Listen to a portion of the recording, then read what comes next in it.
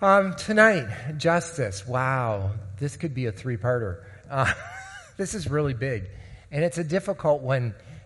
When I was little, in the 30s, I grew up in Associated Gospel Churches of Canada, which is somewhat of a reaction from Methodism and a few other congregations that started to meet together because there was this huge emphasis on social gospel.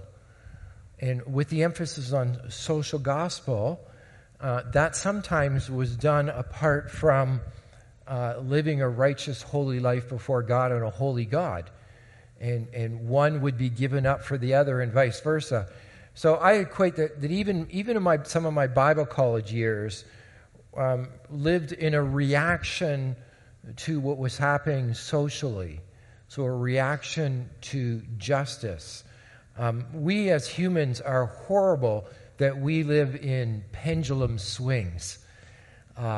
Something happens on this way, and we're like, "Oh, we can't get near that." So we react by going way down the spectrum on it. I laugh at some of our sister provinces. You see this in some of their political realms.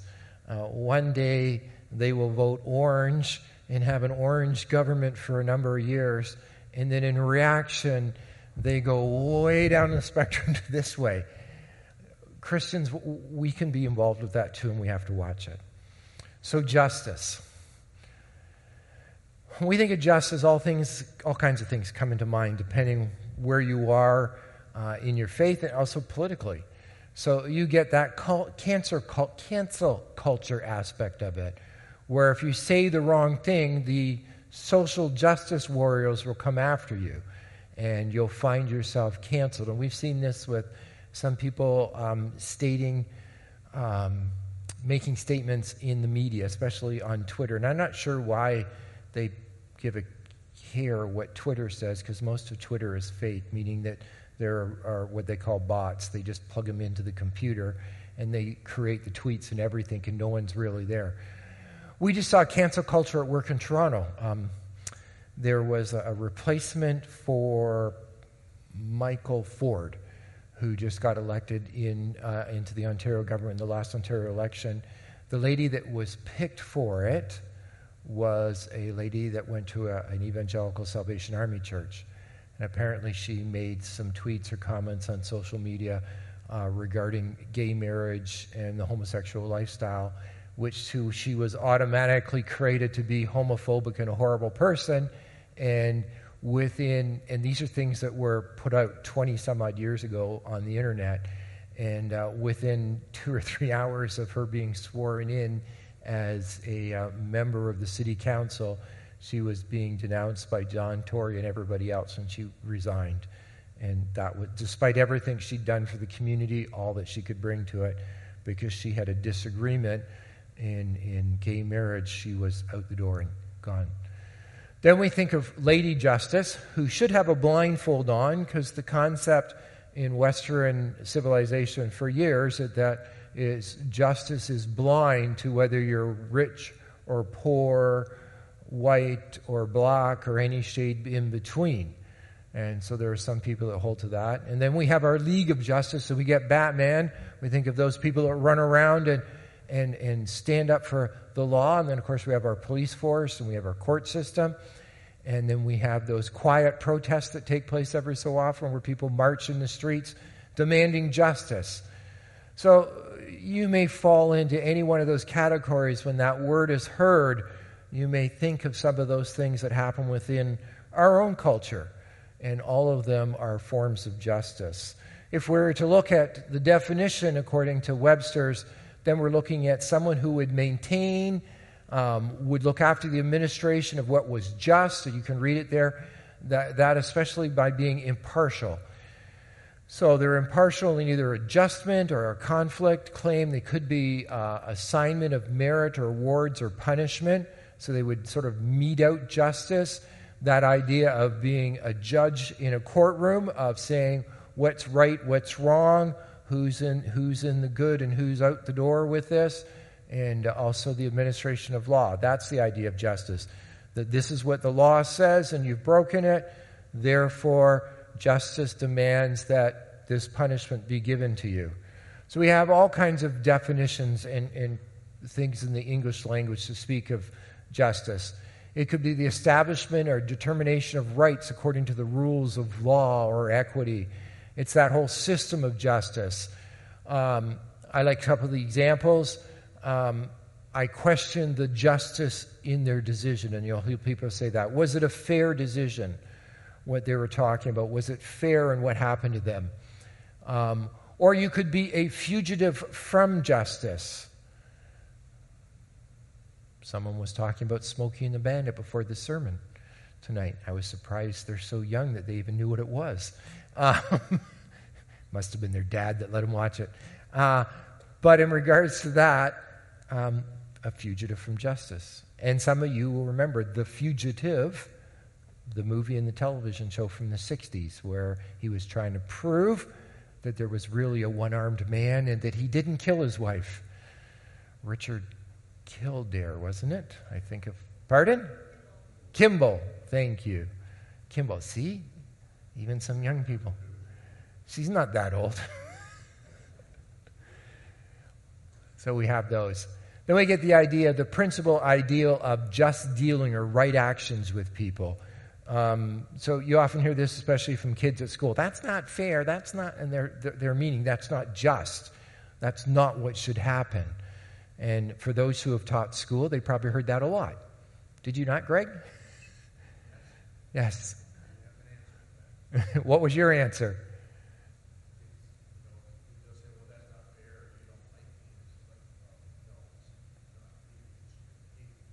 Oh, I just tell people life isn't fair. Okay, good. Same answer from you to your kids?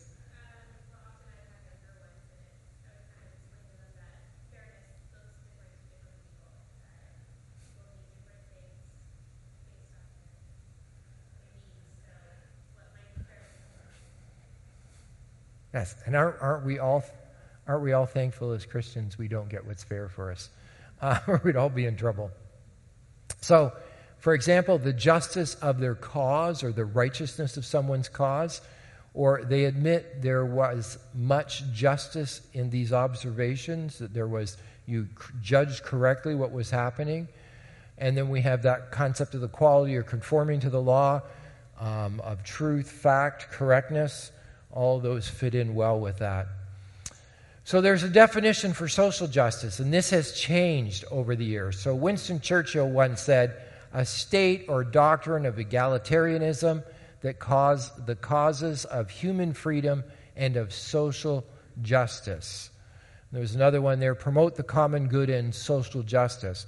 So at one time when we talked about social justice, we would mean this, a belief in human equality, especially with the respect of social, political, and economic affairs.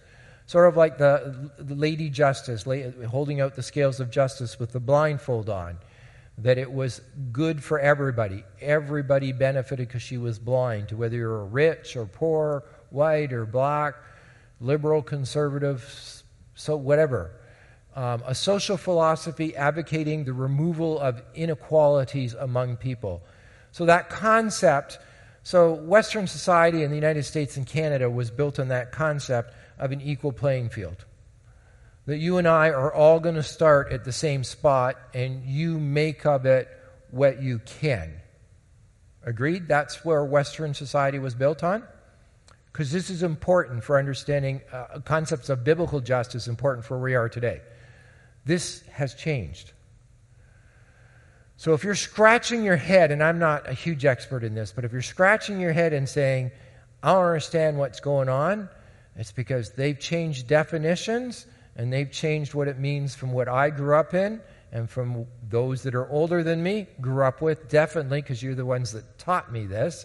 So it's all changed. Here's an example.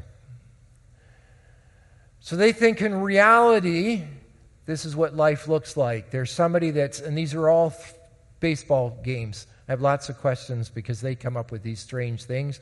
I have questions why the kids didn't pay for the baseball game. How come they're cheating and looking over the field fence? There's all kinds of questions. But the first one, they talk about reality. And in reality, there's the one taller kid is privileged, and he has all the boxes. And there's the next kid down, that middle kid, as far as height goes, he's got one box, so he can barely see over the thing. But there's this one child down at the bottom that everybody's against him. He's oppressed. He has to look through a crack in the fence. Then they talk about equality. And equality meaning everybody gets a box, and what you do with it is up to you. But still with equality, only 2 of the 3 can see over the fence and watch the ball game going on. Then they talk about equity. Everyone gets the support they need, which produces equity.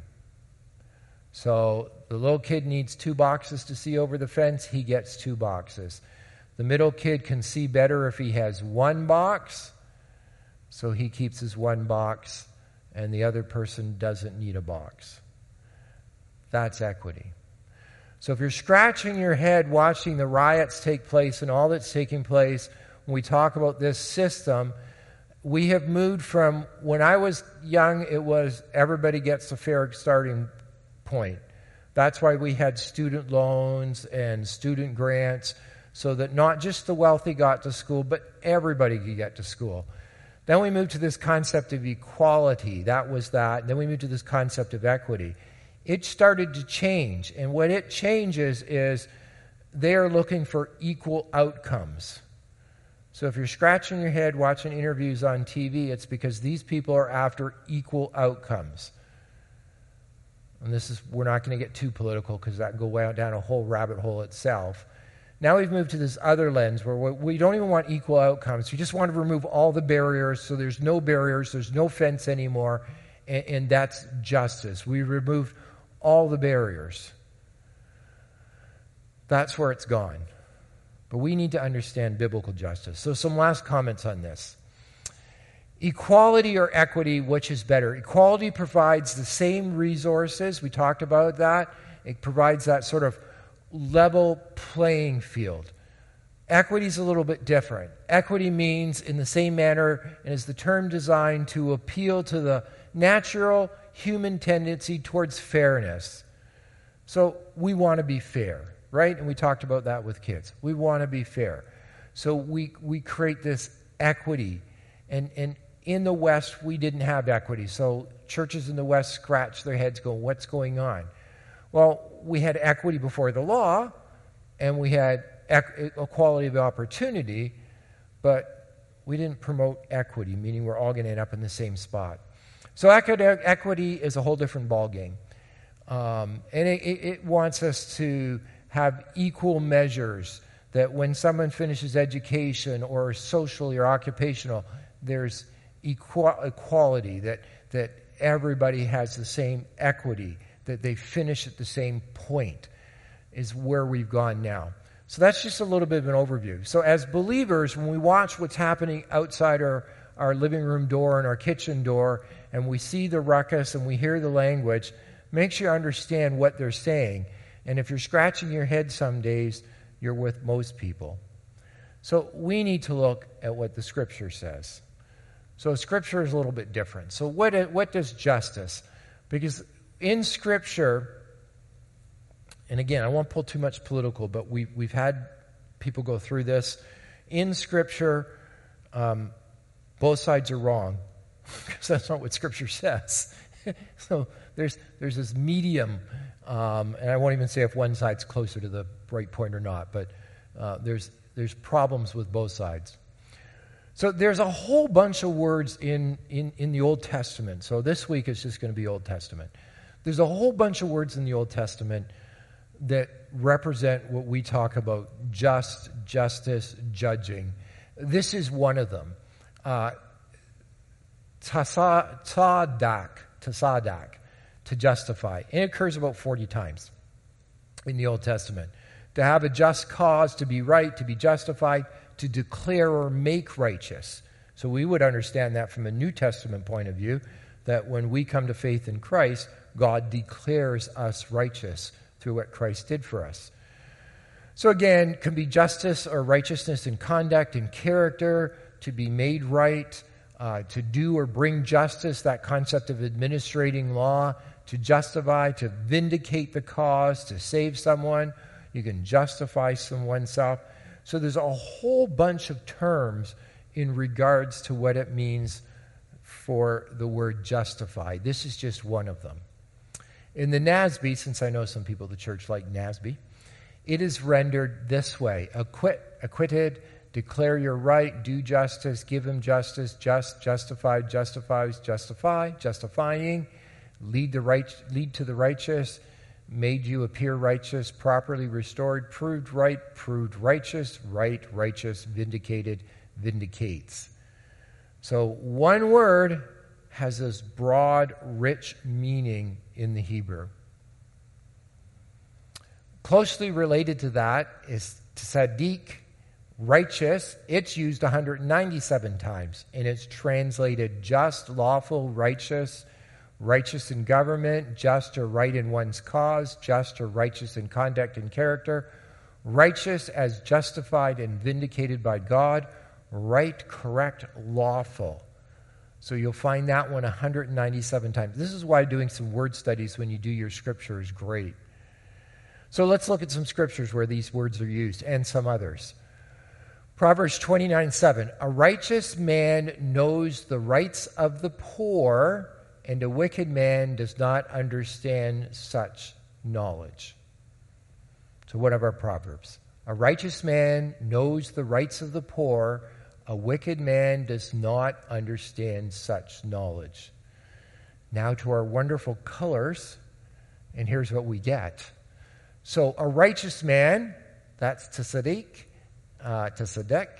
and just, lawful, righteous. So a lawful or just man knows the rights, judgment, cause, plea. So he knows what should happen with somebody who's poor. So poor can mean poor, weak, thin, or one who is low.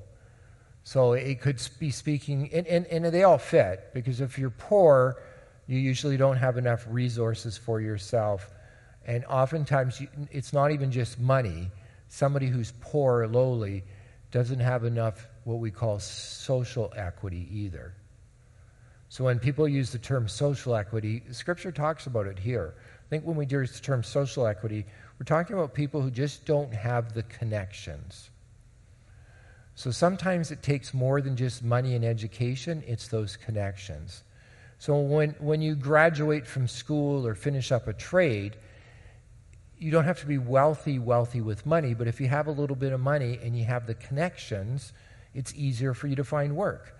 In this case, the lowly or the poor, a righteous person understands this. A wicked person or a criminal man does not understand or discern or consider such knowledge. He doesn't have this perception or skill, discernment, understanding. It's not of his concern. He just can't understand that. But when the righteous man looks at someone poor, he judges them and he understands how to deal with them and how to work with them. So, a righteous man knows the rights of the poor. A wicked man does not understand such knowledge. I like this. A righteous person is genuinely concerned with the rights of the poor or powerless. This type of concern demands an investment of time, resources to fight injustices. The wicked are self-absorbed, not concerned that others may need help. That in itself from Proverbs is a pretty powerful statement to us as the church, if we really understand that we need to be genuinely concerned for the rights of the poor, those that are powerless. And later on, Scripture will define what they mean by powerless. This type of concern actually demands that we do something, and it's going to take time and resources. So it means coming alongside of somebody and helping them out. And that could be somebody in the church, somebody in the community, somebody that you rub shoulders with. Those that have been teachers probably did a lot of that. You would see that, and you reach down and you try to help. I know doing finances, I ran into this all the time and had to do advocacy work. I remember doing advocacy work for a gentleman most generous, carefree, nice guy you'd ever meet. Not all there, but a nice guy. And they sold him a furnace package. The only problem is the house he lived in didn't have a furnace. But they sold him a furnace package. So it was advocating with him back to, wasn't Reliant, I forget which energy company it was. And they removed it for him and sent him his money back because he was taken advantage of by a salesperson. Now, I was being paid to do that, but it took some time and some effort. That's what it talks about, that when you and I walk together in Lambton Shores and Forest, at the church here, and we see somebody like that, Proverbs 29:7 says, the righteous person sees this and he's going to do something about it. The wicked criminal person is self-absorbed. It's not on his radar. I like what Mr. Buswell said. One's relationship with God shows up in his attitude to the needy. I really think there's some truth in that in our relationships with people and getting to know people and spending time with people, when we see people in need, we can either turn our back on them or we turn and try to help. And if we recall correctly, we were in the greatest need. We weren't in need of just food and water. We were damned to hell, and God stepped in with his son, Jesus Christ. And when we turn to him in faith through the Holy Spirit's prodding on our hearts, we were taken out and rescued from that predicament, sort of snatched from the flames and set on a different path. And for that, we're thankful. And now we need to deal with those around us that are needy in other ways and show them love. And you never know what that will mean to somebody and on their walk or possible walk towards God in faith and how the Lord will use that. So I had earlier said cross-reference to Job 29. So let's go over to Job 29. So in Job 29, the context in Job 29 is Job's appeal to God, sort of looking back to the good old days, his good old days, when he felt that God watched over him, when he thought he was very well respected. So the question is, why was Job so well respected?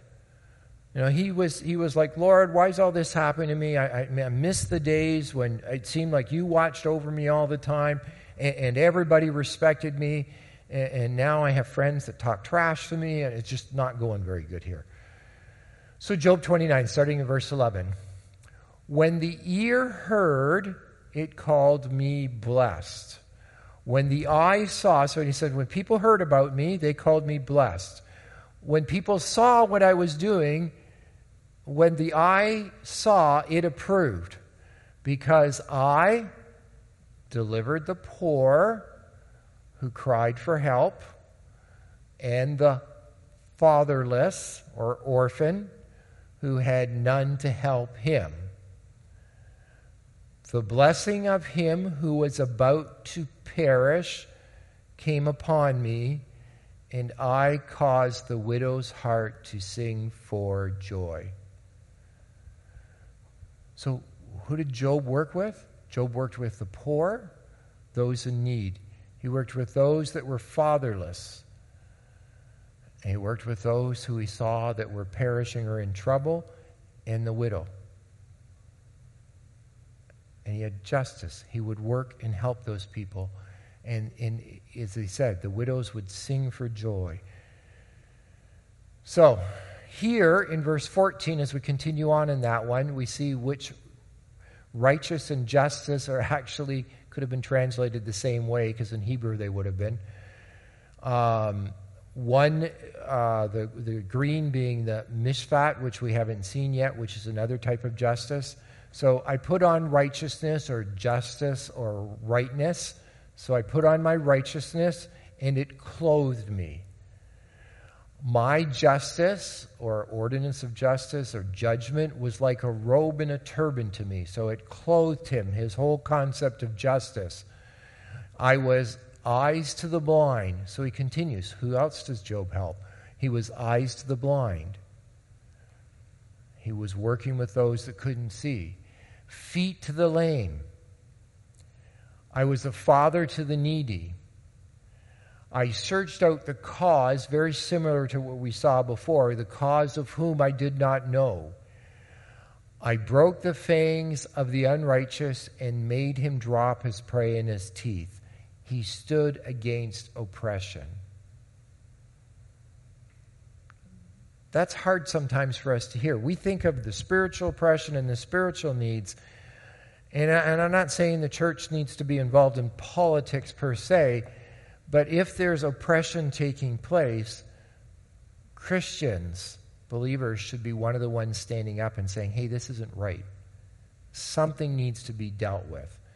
And that's on an individual basis. We should be saying, hey, wait a second. So here it says, I broke the fangs of the unrighteous. I made him drop his prey from his teeth. So what did justice and righteousness do for Job? He got involved in the lives of people around him.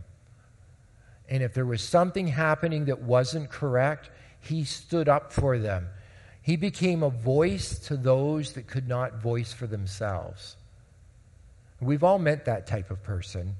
They're great people, but they just unable to advocate for themselves. And they need somebody stronger to come along and say, here, let me walk this journey with you. Let me help you. Okay? We're doing that as a church, as a congregation as a whole, with the 2 Ukrainian families. They were stuck, refugees coming out of a war, looking for a place to go. And we became a voice for them. We became that would help them in their need. Proverbs 17:15 is another one. He who justifies the wicked and he who condemns the righteous are both alike an abomination to the Lord. Okay, so he who justifies the wicked. So this is that concept of to make appear. So who takes somebody and makes them appear to be righteous or someone righteous. So he who justifies the criminal and condemns the righteous. So we go back to one of our words for just, lawful, righteous, are both like an abomination to the Lord, a disgusting thing. So one thing the Lord doesn't like is someone who would say to the wicked, oh, you're doing great, everything's fine, and then condemns the righteous for what's going on. That's wrong, you shouldn't be doing that. Does that sound like some sort of world some people might live in? Because I know when I look at it, it sounds like the world I live in. That we justify, even the Roe versus Wade and all that's fallen out of that over this past weekend, he who justifies the wicked, and then they condemn the righteous. So the one that can't cry out for themselves, and the excuses to why you can kill a child is just unfathomable. It really is. And I had to turn the news off this week. It was just too much to listen to. It's like, really? Oh, I might lose my figure, so I can't have a baby. It's like, oh. Makes me mad. All right, let's move on to Isaiah 1. This is another one where you see it. Isaiah 1. I think there's 4 verses here. When you spread out your hands, I will hide my eyes from you. Even though you make many prayers, I will not listen. Your hands are full of blood. Wash yourselves, make yourself clean. Remove the evil of your deeds from before my eyes. Cease to do evil. Learn to do good, seek justice, correct oppression, bring justice to the fatherless, plead the widow's cause. Come now, let us reason together, says the Lord. Though your sins are like scarlet, they shall be white as snow. Though they are red like crimson, and there's part of the verse is missing. They shall be like wool. Okay, we'll get to that. I'm sure I have it in the next one. So here was a general indictment by Isaiah back to Judah and her failure to follow the Mosaic law. That's what was happening here. So when you spread out your hands, so that's kind of like this, and it's like a call or an idea for asking help. So when you spread out your hands, right? Think of a little child. I know your son does this because I see him do this. He'll be running through the halls and he'll like up, or he wants something, they put their hands out like this, right? Logan puts his hands out like that. That's common. I want some help. When you spread your hands out for help, I will hide my eyes from you. Even though you make many prayers, I will not, or nothing, I'm not going to hear them. Your hands are full of blood. Guilty, blood-stained hands. I always think of Hamlet. Was that Macbeth where she tries to scrub the spot out and it's really not there, and she scrubs and scrubs, she's out spot, and she can't get it out. So that's what they are. They're guilty. That's the idea here. Wash yourselves. So the idea of bathe yourselves, wash yourselves, make yourself, that concept of clean or pure, make yourselves pure. By why? Remove or turn aside, depart from the evil or badness. Turn apart from the badness of your deeds or practices from before my eyes. Cease to do evil. Cease to be bad. Cease, stop, desist. Don't go any farther. I can't help. I was in a seminar this week online on some church stuff, and I was laughing because the one guy said, "I learned my counseling from Bob Newhart." What? And there's this little skit, and somebody goes into Bob Newhart, and they're having this problem, and explains the problem, and he says he usually counsels people in 5 minutes or less, and it costs $5. And he says, "Well, get out a pen and paper. I want you to write it down." She said, "Write it down?" "Yeah, you can write it down if you want, but most people can remember it." She says, "Okay, what are they?" "Stop it!" And the whole skit was the rest of him saying, "Stop it!" Whatever she was doing wrong, just stop it. No, we don't go there. No excuses. But that's what the Lord's saying here. Stop. Stop the evil. Stop the badness. Just stop it. Verse 17, learn to do good, to seek justice. Again, mishpat, talking about the ordinance, deciding a case, place in court. Seek what's right. Correct, so that means to go straight. So you're going to make straight the oppression or the oppressor, the ruthless one. You're going to bring justice. Another word for justice, to governor. So you're going to judge or governor or vindicate the fatherless or the orphan.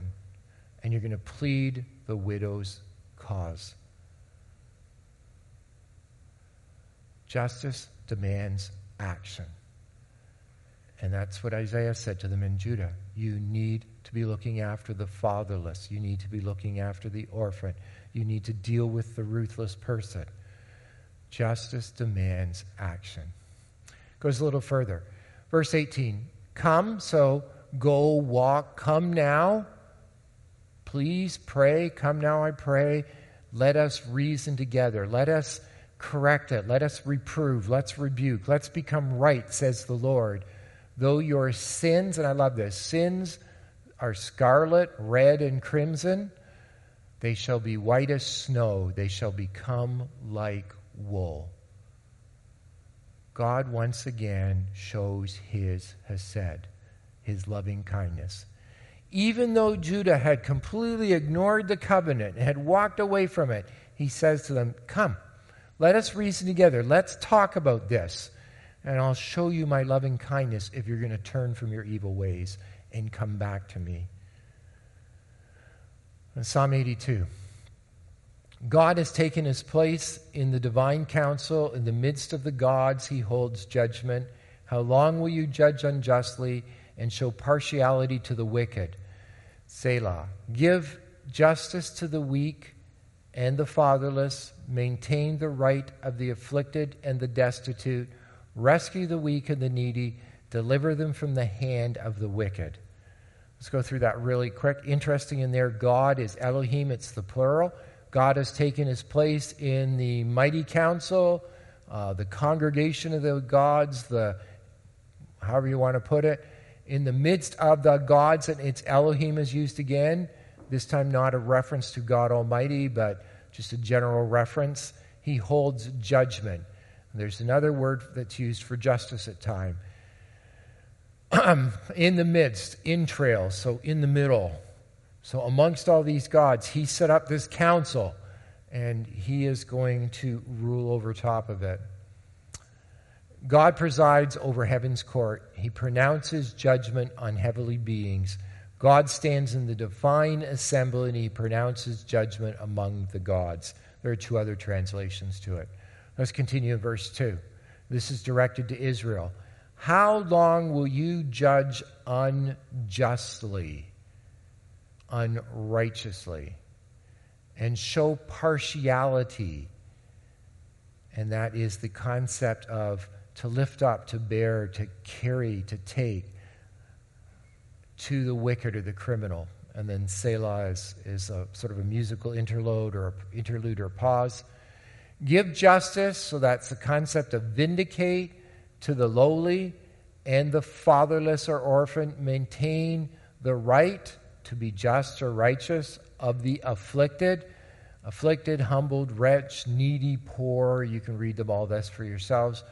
Lowly, and the destitute. To be poor, to be in want. Lack, to be in want or hunger. So a different word for poor here, destitute. That lacking of, unable to do for yourself. To escape, to save, deliver, rescue. Rescue the weak. So we're back to the poor and lowly one. To the needy, in want, needy. Deliver, snatch them away from the hand of the wicked or criminal or guilty one. So again, we have to be just means that we are action-oriented. You can't be just and not get involved in someone else's life and stand up for them. And this is what Israel was again and again getting themselves into trouble. Just a couple quick as we end off. Malachi 2:17. And you have wearied the Lord with your words, but you say, how have we wearied him? By saying, everyone who does evil is good in the sight of the Lord, and he delights in them. Or by asking, where is the God of justice? So you have toiled, you have wearied me, you have toiled me, you've labored me, says the Lord. And your words are speech, but you, by your words with speech, but you have tongue twister, but you say, how have we wearied him? By saying, everyone who is evil, who is bad, is good in the sight of the Lord, and he delights in them. Or by asking, where is the God of or Elohim of justice? That verse speaks so much to what we go through today. There is a church in London that one time used to be evangelical, and they painted out these doors. They call them their pride doors. At the one end, at the beginning of the pride doors, if you're to go by it, is a door which they say coexist, and it has the symbols for every other religion or belief in the world on it, painted on a white door in black as logos. How we wearied him? Everyone who does evil is good. Their declaration is that all of this is good, even though God says it's not good. That's what they're talking about.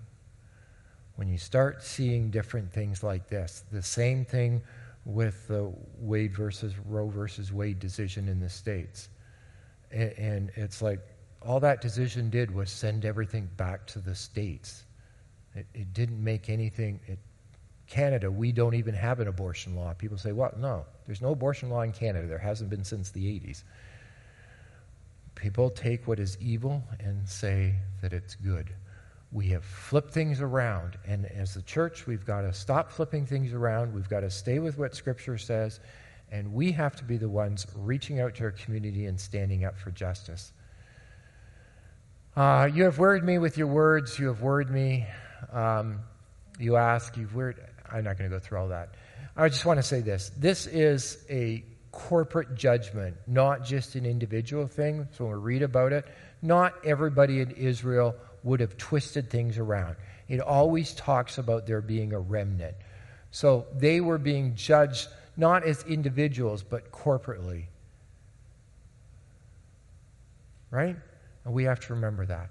Proof of this is a response to protecting life, biblical sexuality, and look at all the excuses. So we as a nation and as people will be judged corporately for what happens around in our world around us. And we may suffer because of God's judgment and what's happening at a corporate level. Now, we're not Israel, so there's some differences there.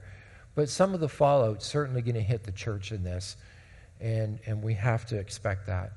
The last verse, he has told you, O man, what is good and what does the Lord require of you, but to do justice and to love kindness and to walk humbly with your God.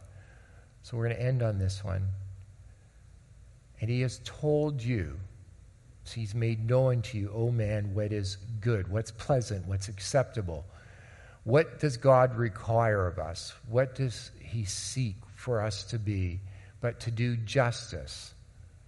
That's the concept, be able to do judgment and carry on the ordinances properly, to love kindness. So that's that hesed again. That's goodness and faithfulness. We are to love goodness and faithfulness. To walk humbly, that concept of humility and lowliness in ourselves with our God, Elohim. And again, that's the plural there. There is so much wrapped up in that verse. O people, the Lord has told you what is good and this is what he requires of you, to do what is right, to love mercy, and to walk humbly with your God, or the Christian standard. Mankind, he has told each of you what is good and what it is the Lord requires of you, to act justly, to love faithfulness, and to walk humbly with your God. I want to end with this. This is a quote, and Daniel Green had this in his Micah. Christian social action must begin with a proper understanding of God, who is righteous. Some in the contemporary church have minimized doctrine orthodoxy in their admirable concern for social justice, resulting in a weakening of sound theology. Evangelicals, on the other hand, have held tenaciously to basic doctrine while sometimes being unconcerned with the social implications of their faith. Believers should understand that to walk with the righteous God of the Bible requires both. Jan and I had this conversation a couple of weeks ago, and it comes down to this. There are people in our world that live lifestyles and have chosen to live lifestyles contrary to Scripture. And in the past, the church has been very much, because they're very outspoken, can be very much treat them in disdain and treat them viciously back as they sometimes treat the church. And I think what it's calling for here is that if we are doing justice, while we still realize that their particular lifestyle or how they're choosing to live is sinful and it is incorrect, the question is, do we still treat the person, even in sin, with dignity? Because there are some sins that, you know what? Sometimes as believers we can just, okay, this sin is not quite as bad as that sin, now is it? And that's not the case. Sin is sin. And sin separates us from God. And we were all once called out of the darkness to light. So part of justice demands that we hold tenaciously to our doctrines. That you come to faith by Christ, and out of your coming to faith by Christ and the forgiveness that you receive, that a heart that's overwhelmingly in love with Jesus Christ will seek to live in obedience. That life of obedience is proof of that salvation. And that we dislike and do not endorse these sinful habits, lifestyles, just as we don't endorse somebody bank robbing and all the rest of that stuff. But we still have to embrace with love and kindness those that are lost. no matter where they find themselves. And we have been guilty of finger pointing, and we've not been very good at this at times. So we can't give up our doctrine to show love. We have to learn to hold our doctrine and show love. And that's what he's saying here. You can agree or disagree with that. That's how I see it. We can't lose our doctrine, but we still have to love. And I know they don't like that. Hate the sin, but love the sinner. But somehow, by God's grace, I believe that's what we're called to do. But we do it kindly. You can disagree with people kindly, or you can make fun of them and treat them badly. Let's pray. Father, we live in a world that is very much upside down, where they are calling wrong right and right wrong. And Father, we pray for the unborn in our lands, we pray for the unborn around the world. Father, we thank you for the Christians and agencies and families that have stood up to say, I'll take a child. Have stood up to say, I'll open the doors so I can help a young mother. Father, help us in all that we do, whether it's with a pregnancy or someone who chooses to live a lifestyle contrary to biblical sexuality, or somebody who chooses not to be married and to cohabitate. Father, Scripture calls all these wrong, and we're not going to bend on what Scripture says. We will still always believe that they are wrong. But we too lived lives of darkness and were cut off from you. And Father, you saw in us, we don't know what, but you reached out and you so loved this world that you sent your Son, Jesus Christ, to die for us, to open a door and open a path of salvation for us. So, Father, as we look at others around us, help us to see people in need of Jesus Christ, and that we are called to treat people with dignity and love. And, Father, to understand justice demands that there's action, and that when and where available, we can stand up and to be a voice for the fatherless, for the orphan, for the widow, for the person that just cannot speak for themselves. And Father, sometimes that makes us uncomfortable in understanding how all of this fits together, in loving somebody that is living contrary to Scripture. But Father, you loved us when we were living and still live contrary to you at times.